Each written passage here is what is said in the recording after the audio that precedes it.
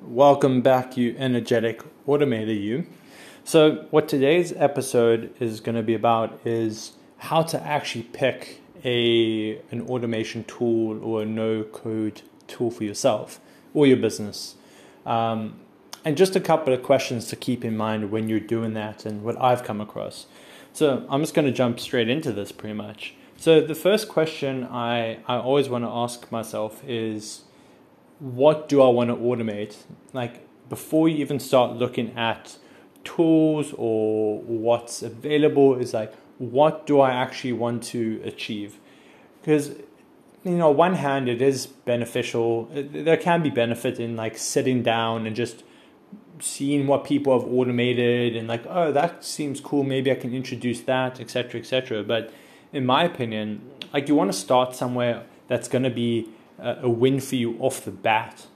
So it's like something you already are spending time on that's important, but it's kind of putting you away from the things you enjoy. Can we automate that and take that off our plate? Like, you want to get that win at the start, because that's how you're going to start realizing the benefits and the power of actually automating stuff and creating processes and creating procedures, etc. So that's the first thing, is just, what do I actually want to automate? What am I trying to achieve? And sitting down, mapping that out. And that can be just, okay, when I start working with a new client, I send them a contract in Google Docs. I copy a template in Google Docs to create a contract. I fill out their name. I save it as a PDF. I send it to them via Gmail. They send me back a signed document.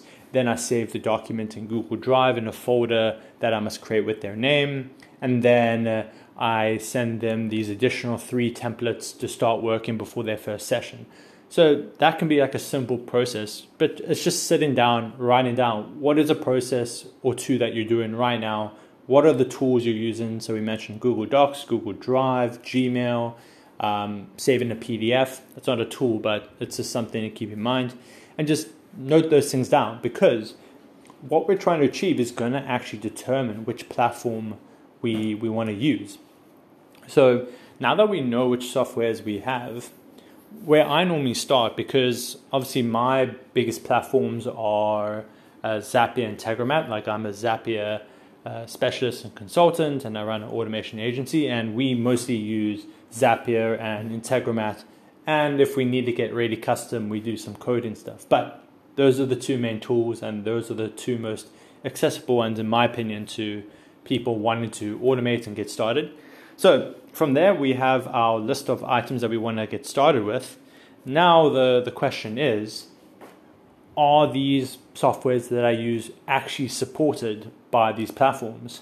Because realistically, if you don't have coding experience, and if these platforms, Zapier and Integromat, don't support the apps that you're wanting to use, then you're kind of out of luck. You're going to have to then look at other options, like bringing in someone who can code, and maybe there's another way you can interact with the software in an automated way.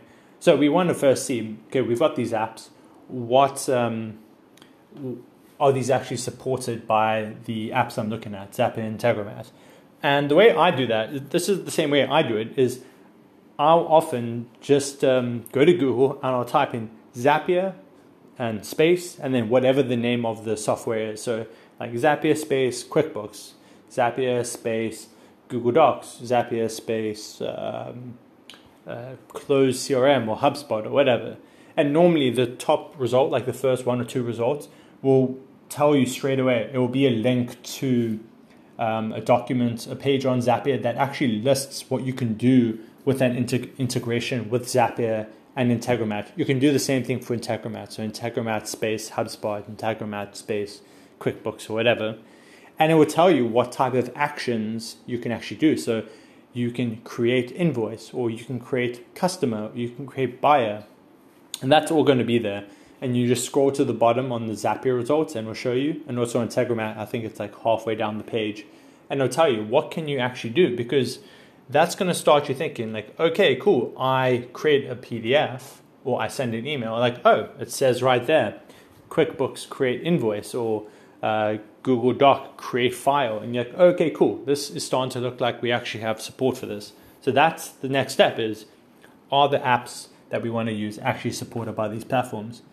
And then from that point on, that's when you kind of start experimenting. So once you've found that all your platforms, all the apps that you currently use are supported, and if not, then potentially look at an alternative. Obviously, it depends how deeply into the process you are of using one application. Like maybe you've been using QuickBooks for your accounting, then it's good, and you've been doing it for a while. It's going to be kind of hard to migrate over to another one that is supported, because that is quite a big move. But if you're using Gmail, then now you want to send an email another way, there's probably other options, so it's not the end of the world. But to go back, so if your apps are supported, then great. Like now, honestly, the next step is just to choose one of those platforms. I suggest Zapier for beginners because it's much more user-friendly than Integromat is.